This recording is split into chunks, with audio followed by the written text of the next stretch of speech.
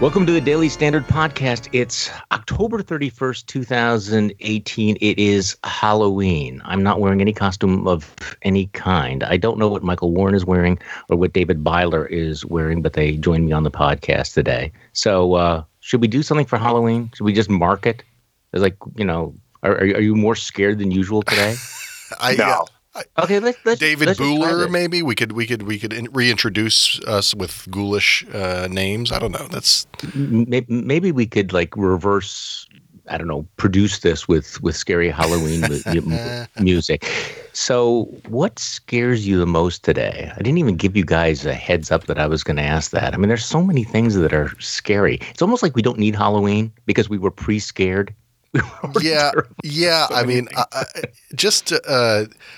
I think the possibility that of not knowing what will happen next Tuesday on Election Day is frightening, man. Like, it's like a weird thing now that we now are conditioned after 2016 to just basically believe that anything could happen, that Republicans could maintain control of both houses, or Democrats could, and we could be talking about articles of impeachment being drawn up in 3 months. So it's just it's what's scary is the unknown, Charlie. Actually, that is true, because this is going to be kind of a wonky podcast, but for all wonks, they're haunted by the thought we know nothing. We prove we know nothing, and I'm starting to have flashbacks to what I said in 2016 and the predictions and how incredibly confident I was about 2016, and I didn't know anything. So you'll be right one day. What you said in 2016, you'll be right about one day. Just keep that in mind. Well, that's right. If you just basically plant your flag somewhere, you will be right sooner or later. Okay, so David Byler, you have a piece that's getting a lot of attention today,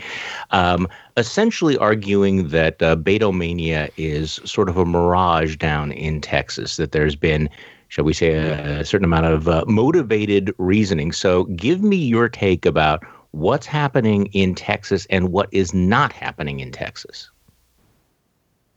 The piece kind of argues three different points that sort of connect to each other. So the first one is essentially that Ted Cruz has been ahead this whole time. That if you look at the polling data, if you look at other helpful data points like past election results in Texas, incumbency, so on and so forth, if you just look at a variety of factors, which actually my stats-driven Senate model, it's called Swing Seat, does, you see that Ted Cruz has had a well above 50% win probability for the entirety of this election. My model puts his win probability at 90%, so that doesn't rule out a Beto upset. That's not a total certainty. And some of the other models are a little bit less bullish on Cruz, but basically the data has pointed in one direction and continues to point in one direction, which is towards Cruz being the likely winner. The second point is that this race is a lot more generic than people might think. So, if you've been following the race, you've probably seen God knows how many fawning profiles of Beto O'Rourke and, all of these over the top descriptions of the race and how different it is than usual and so on and so forth. But if you just look at kind of the basic facts of the race, you look at President Trump's overall approval rating, you look at how red Texas has been in the last couple elections, you look at the fact that Cruz is an incumbent and big state incumbents are a little weaker than small state incumbents, and you kind of do some back of the envelope math and add it all up. That math suggests that Cruz should be ahead by, kind of the maybe high single digits, possibly low double digits.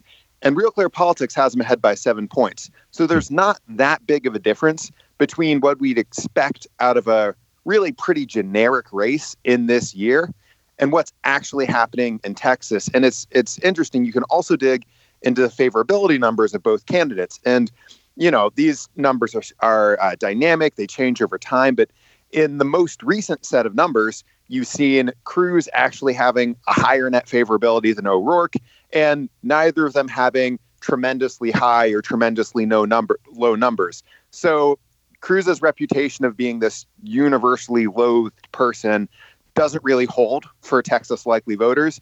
And Texas likely voters don't spend all day gazing adoringly at Beto O'Rourke. They view him, similarly to how I would think that Texas likely voters would view a, better than average, but not, outstanding necessarily candidate. So the caveat here with these first 2 points is that the polls could be wrong.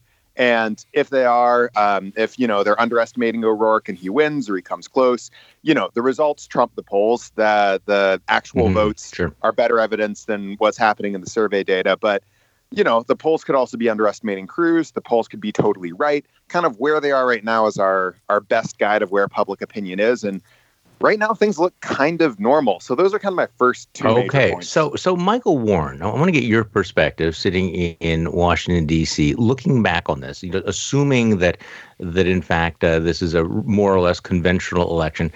Can you explain the Beto-mania? And I don't mean just the Beto-mania on the ground, the national media Beto-mania, the focus. Is it just simply a reflection of how desperate Democrats were for a star, the next Obama, how much of a vacuum there was for somebody who they wanted to believe was the next charismatic Messiah? Yeah, and David gets to this point in his terrific piece this morning, which is there is a kind of short-term hunger among the Democrats to find somebody to fall in love with, and Beto. It's one of these chicken or egg things. Did all the sort of excitement and fawning over him by the national media, did that create this big fundraising juggernaut that Beto became, or was it the other way around? I don't know. So I think that's part of it. There's also this kind of deep-seated hatred of Ted Cruz among the national media, not entirely unwarranted, but stemming back from the 2013 shutdown fight in which Cruz claimed incorrectly that they could actually repeal Obamacare this way. Of course, that wasn't what was going to happen.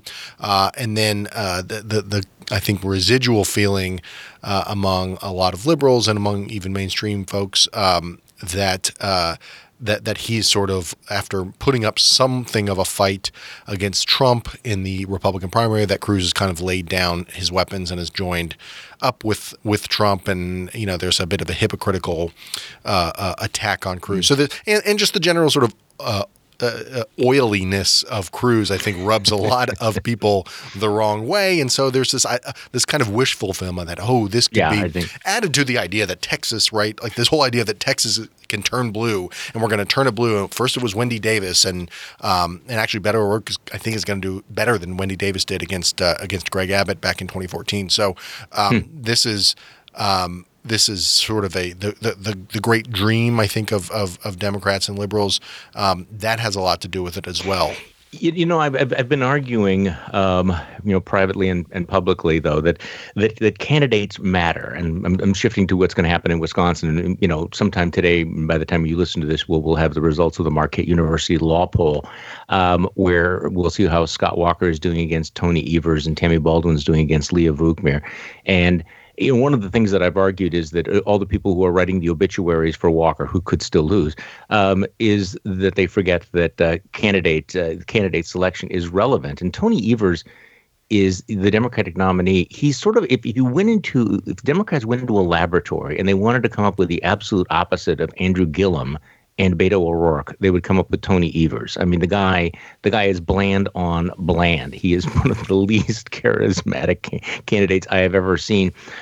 But as I'm looking around the country, and I want to get your sense on this, David, the candidate matters standard doesn't seem to be applying in a lot of these elections that have been completely nationalized. I was reading a piece this morning, I think it was in the maybe the Daily 202 newsletter from the Washington Post, where you had political observers noting that you had a lot of voters showing up, and they either didn't know anything about the local candidate, and they didn't care about the local candidate, that they saw their vote as being cast as part of a national referendum, and that this is a much, much more nationalized midterm election than the standard midterm election. Does that sound right to you?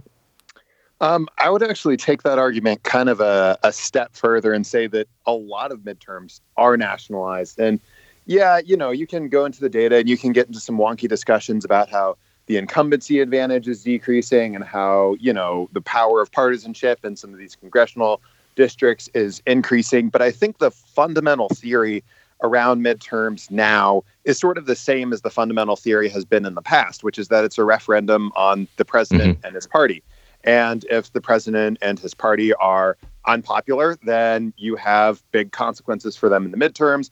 If they're doing fine, then, usually they still lose seats and lose some power, but the losses are kind of mitigated by that. So to me, one of the better rules for analyzing politics in the Trump era, at least in terms of elections, maybe not in terms of policy or presidential behavior or so on and so forth, but in terms of elections, is to rely on kind of the things that have worked for a long time. I mean, the 2016 election, if you just looked at the economic factors, was supposed to be close, and it was really close. The 2018 elections look like they're going to be a referendum on Trump, and kind of the question is not so much whether or not that's true, it's just how that translates across different districts and different states that are up. At least this is how I think about it. So are you saying, because every single election, everybody says, this one's going to be completely different, and you're saying that they generally know that they generally are still driven by these fundamentals, these underlying fundamentals?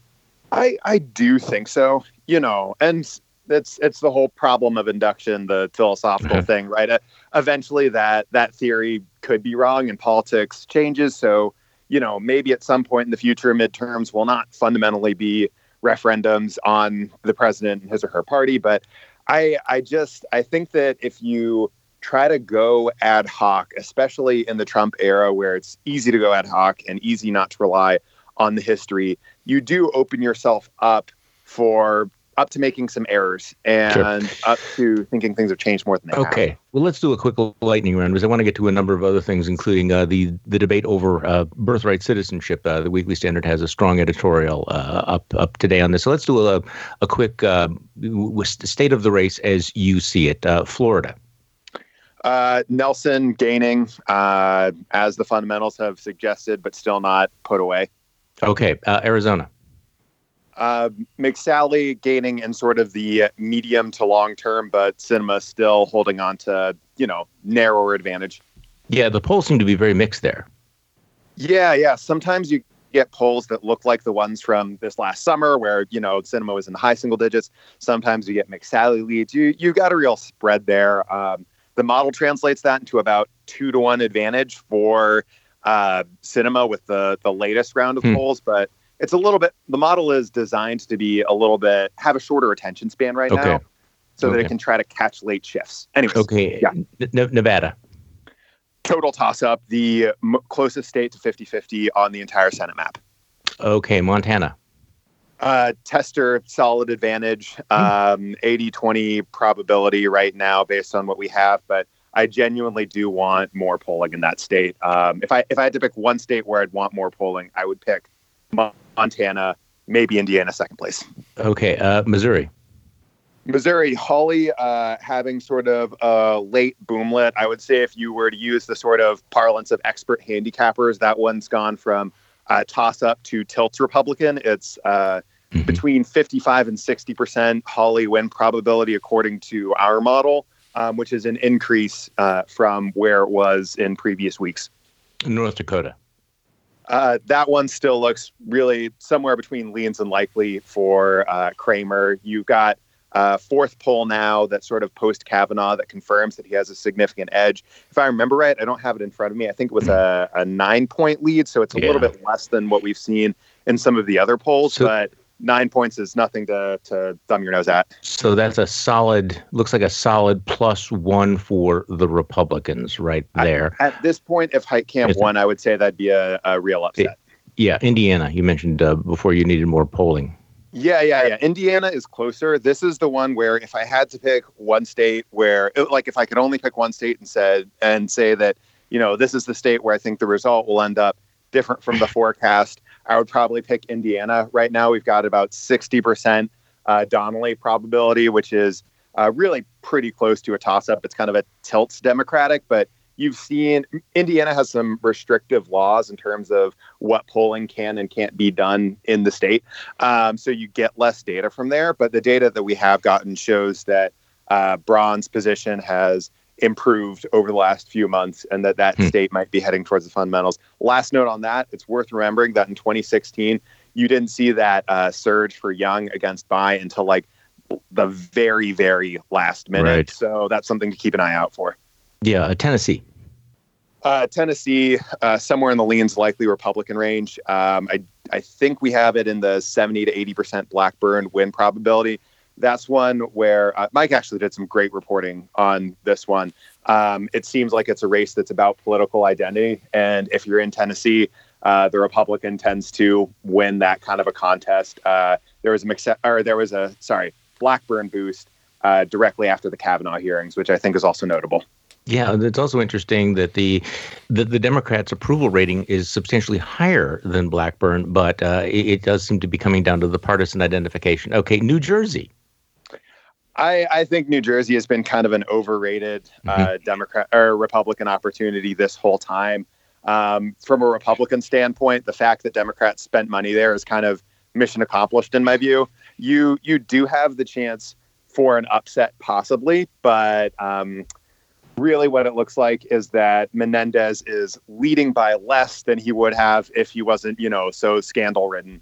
But he's still ahead. West Virginia. Manchin is in about the same position as Tester, according to the model, which is 80% win probability. There's, kind of a chance that a bunch of Trump approving undecideds all break against him. But with Manchin, you have just a different candidate than almost anywhere else on the Senate map. He is the only Democratic senator who voted for Brett Kavanaugh. He votes with Trump and the Republicans a solid amount of the time. He's just kind of an edge case that is sort of an exception to the rule of partisanship always dominating and being the main factor. Okay. Mike Warren, I wanted to shift back a little bit looking at the overall environment. This year seems to have been, or the last several months seem to have been, that we had all of the buzz, all the conventional wisdom about the blue wave, and then people began to go, oh, maybe it's not going to be a blue wave. Maybe it's going to be a blue trickle. And you began to have some real momentum among Republicans, especially after Kavanaugh. But now the conventional wisdom seems to be shifting back to say that this race is not closing well for the Republicans. It does feel like Donald Trump is throwing everything up against the wall, which is not necessarily a confident-sounding move. And then you have just some strange developments, and I just get your thoughts. Steve King, a Republican from Iowa, has been out there for some time. He's been endorsing white nationalists running in Canadian mayoral elections and been giving interviews to right-wing sites in Austria. But he's Steve King. And yesterday, though, you had the head of the National Republican Congressional Committee denounce him, essentially excommunicate him. And seems to be some tremendous pushback from businesses in Iowa, from groups like the Anti-Defamation League.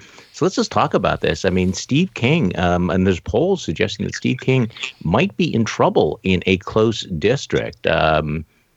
This is one of those moments where, why is this happening right at the end of this campaign? That Republicans have Republicans decided that they may have a white nationalist problem and they need to do something about it?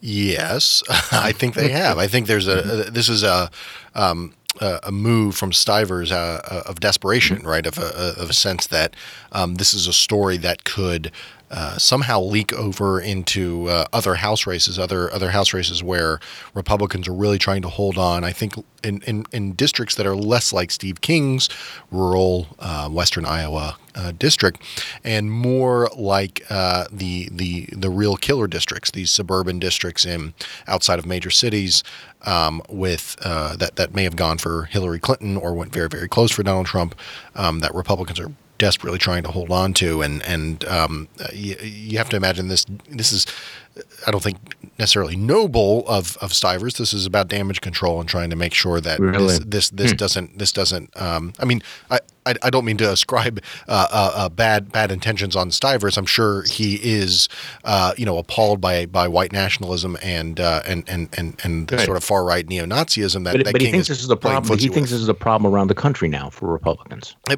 Very possibly, or at the very least that it could have that. This has gotten so much national attention, and Steve King is again kind of like Ted Cruz, like somebody who draws national attention to himself, and the mainstream media sort of loves to hate King, and I think that this is sort of it's a no-brainer. You kind of cut your losses on this, and it does suggest that they think that King might really be in trouble and could actually lose his race, which would be remarkable. It would be remarkable. Let's talk about the caravan. Let's talk about birthright citizenship and the way that Donald Trump is closing. But before we do that, today's Daily Standard podcast is brought to you by Calm. It just seems so timely that this is one of our partners. Do you ever feel stressed or anxious? And if you do, because of course the answer is yes, are you looking for some coping tools? I mean, have you ever thought about meditating? Do you think that it might benefit you? You have trouble sleeping? That's why we're excited to partner with Calm, which is the #1 app for sleep, meditation, and relaxation. It was even named Apple's 2017 App of the Year. It gives you the tools you need to live a happier, healthier, more mindful life. Just 5 minutes of Calm can change your day.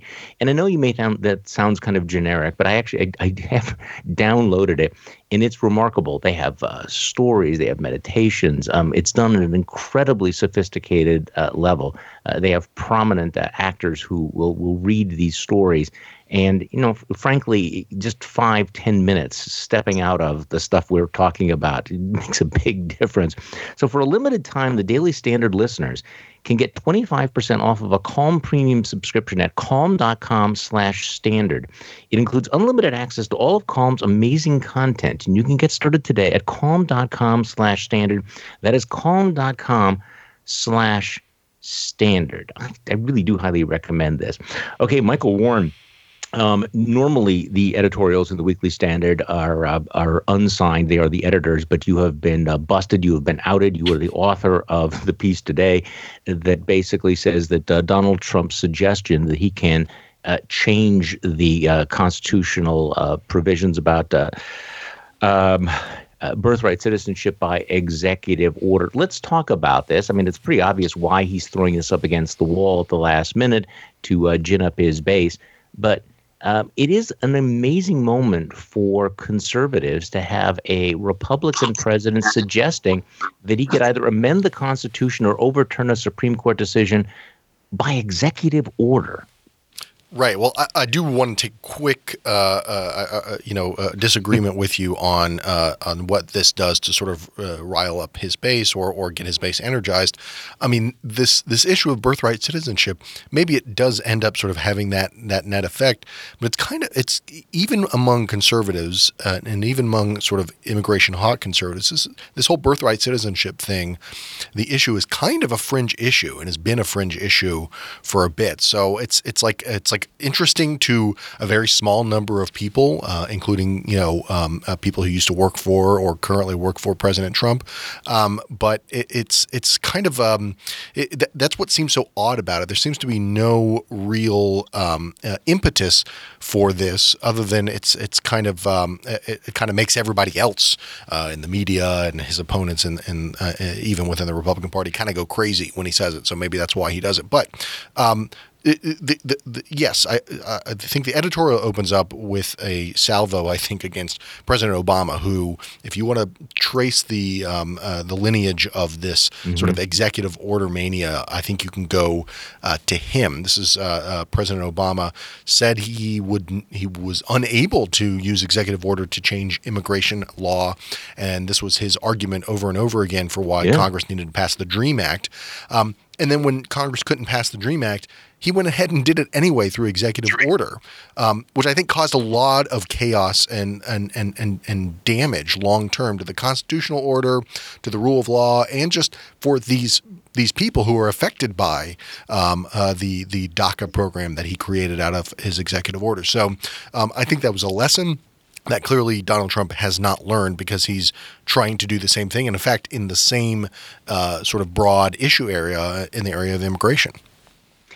You do mention that there's a legal debate about the constitutionality of birthright citizenship, but it is at best a very, very lopsided one. The Supreme Court decisions seem to be pretty clear that the 14th Amendment applies to anyone who has been born here. Of course, they didn't deal with the children of illegal immigrants, but I don't know of anyone who thinks that an executive order would be able to handle this. By the way, I'm always fascinated by what goes on in the Conway household. It's interesting that George Conway has co-written an op-ed piece for the Washington Post with Neil Katyal. George Conway, of course, being Kellyanne Conway's husband, in which he says this proposal to end birthright citizenship is not a close call at all, that this all came out of, and a little bit of history, it comes out of, Dred Scott decision that said that slaves and the children of slaves weren't citizens. And so the drafters of the 14th Amendment, very specifically were, saying, no, everybody born born or naturalized in the United States and subject to the jurisdiction thereof are citizens of the United States.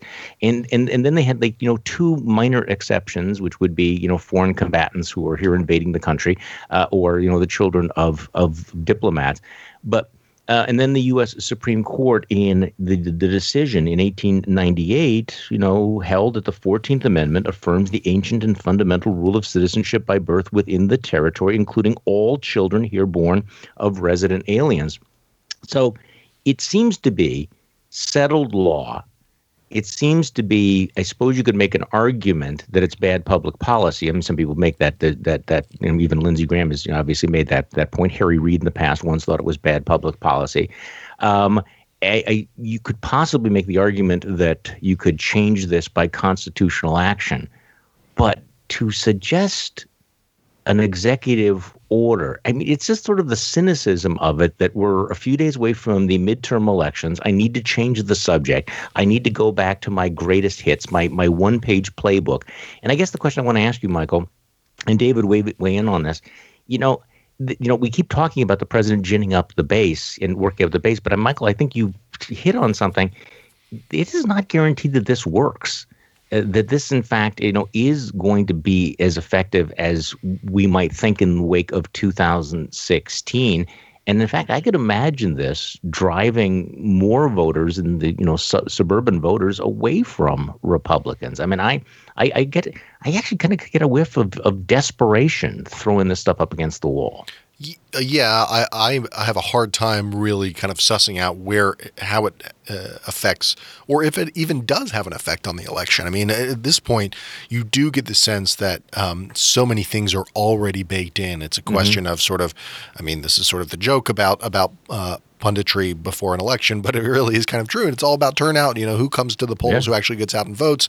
Does this really change one thing or the other? I don't really know, but it does, I think, reveal if this is the case, that this is just sort of another kind of trial balloon. Let's remember, Charlie, we don't have any even text of an executive order. This was something that President Trump said when asked about it by Jonathan Swan of Axios in an interview.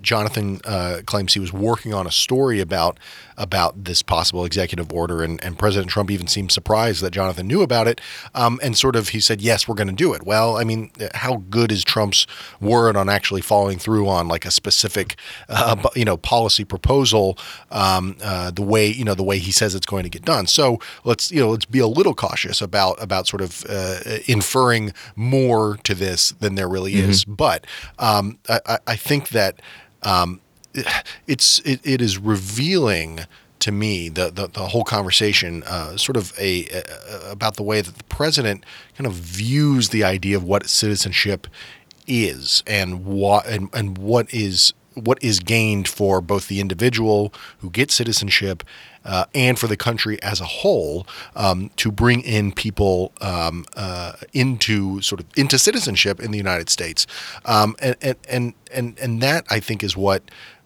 kind of baffles me. It's very unconservative. I think it's very un-American, frankly. The question, I will say this though, the question about illegal immigrants and the children of illegal immigrants, that seems to be the area of where there might be the most debate or the most sort of serious debate over this policy, because illegal immigration essentially wasn't around when the amendment was passed, or even in 1898.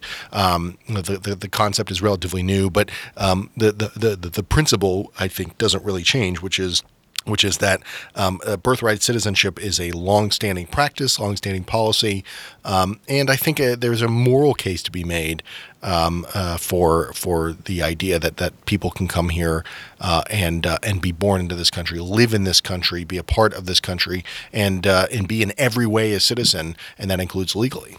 Yeah, so David, what I've read about the Arizona Senate race, and I don't know if you want to weigh in on this, but has been that the one issue that seems to be driving a lot of the debate there is about health care, and I think Martha McSally has essentially said that if she loses, it's going to be because of the push on health care and pre-existing conditions. But how does an issue like this play in a border state like that?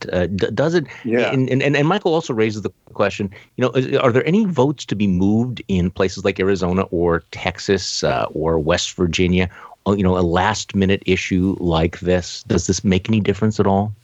Right. So this is an interesting thing. A couple weeks ago, I got Google to do some, specialized queries of their, giant set of data around some of the search terms that get search for in these various swing states. And in Arizona, I found a little bit of an asymmetry. It showed up in the polling as well, where Republicans were pretty interested in immigration, and people were, searching immigration along with McSally's name. This, I'm going off memory on this. I'd have to double check the data to be 100% sure. But it's an issue that Republicans care about a lot, but that's a little bit asymmetric that Democrats in this cycle, at least, aren't as tuned into by comparison. Like you said, healthcare was a big one on that side. So, I mean, yeah, I guess you could argue that there's ways to gin up the base in Texas or Arizona or border states like this. I just think that most of the analyses stop before they need to. Usually that's kind of the end of the sentence, that Trump can gin up the base by doing X. And what you pointed out earlier in your question is true, that there's multiple moving parts. There's also swing voters, there's also Democratic intensity, and kind of failing to think through those things, I think, makes your analysis incomplete. Yeah. Well, let me go back to this, and something that Michael was talking about before, though. Let's try to connect the dots here. That maybe voters don't decide based on, most voters, I don't think, make their decision based on one issue or another issue. Sometimes there is a mood, there is a tone, there are motivations, and going back to the Steve King issue, that there's anxiety among Republicans that might change the image. You have the Trump problem in the wake of the violence last week. You have all of the back and forth about the caravan. If in fact the race for House of Representatives is going to be decided by suburban college-educated men and women, this would strike me as breaking very bad for Republicans. All of these things, all of the atmospherics of the sort of the nativism, the tone deafness, the fact that the Republican Party has wandered off into some dangerous place. And again, the Steve King being the most extreme aspect. But we've seen this, how one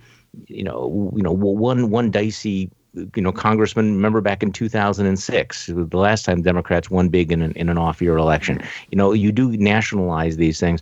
So I do wonder whether or not this is one of those moments where Trump's instincts are wrong, that he is in fact going to be feeding Democratic intensity. Michael? I was thinking about this because what's the sort of differentiating factor between 2018 and 2016? It's that Trump isn't on the ballot. And if there's one thing that we can sort of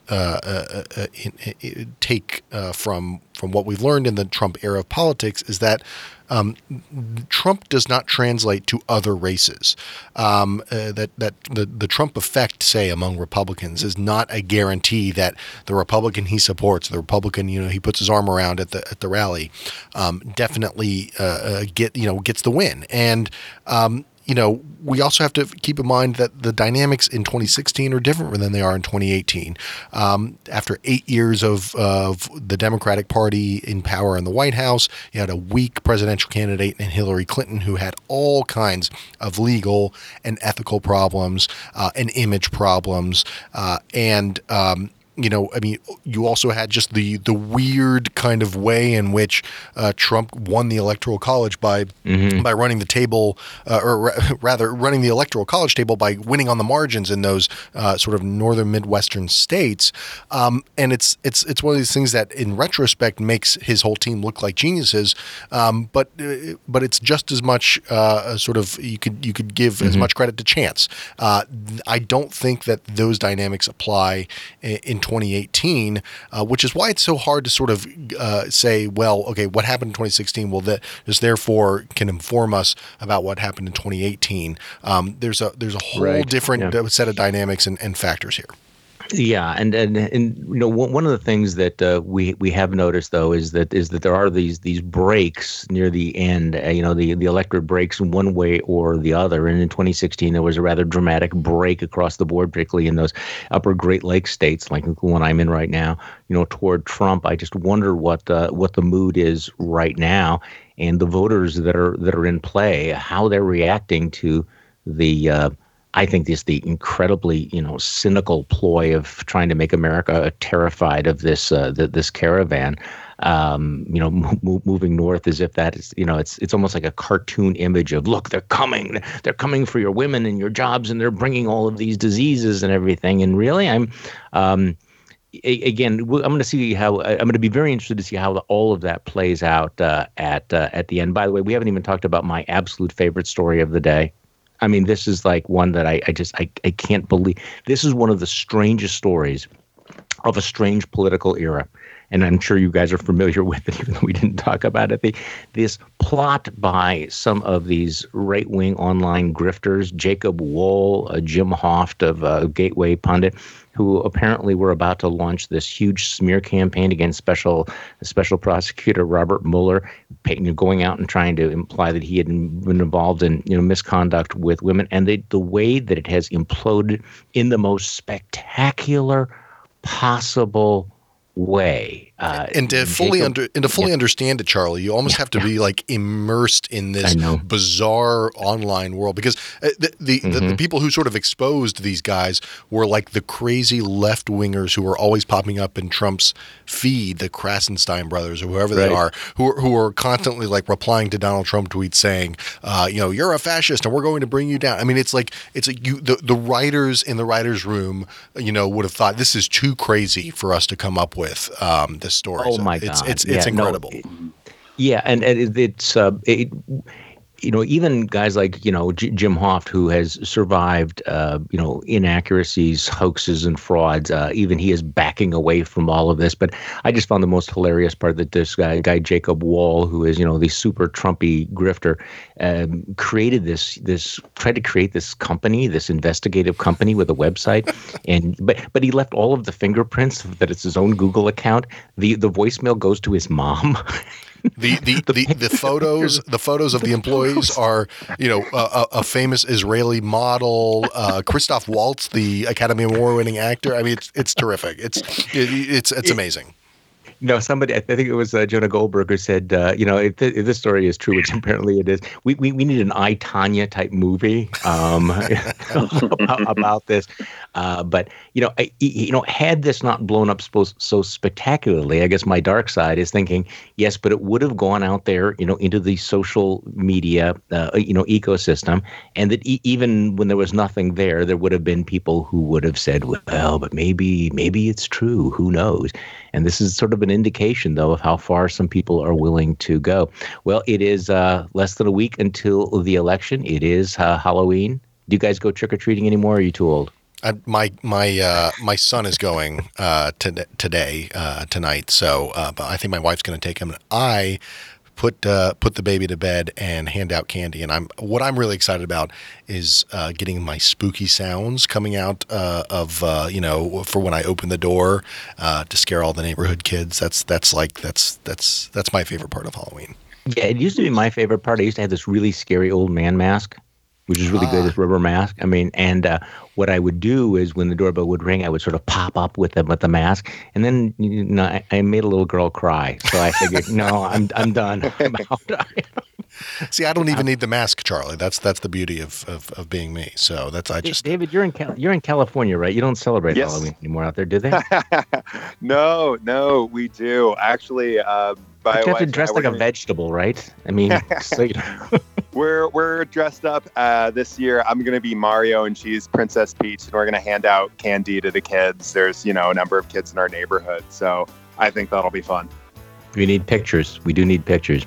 David, Michael, thank you for joining me, and thank you for listening to the Daily Standard Podcast. I'm Charlie Sykes. We will be back tomorrow, and we will do this all over again.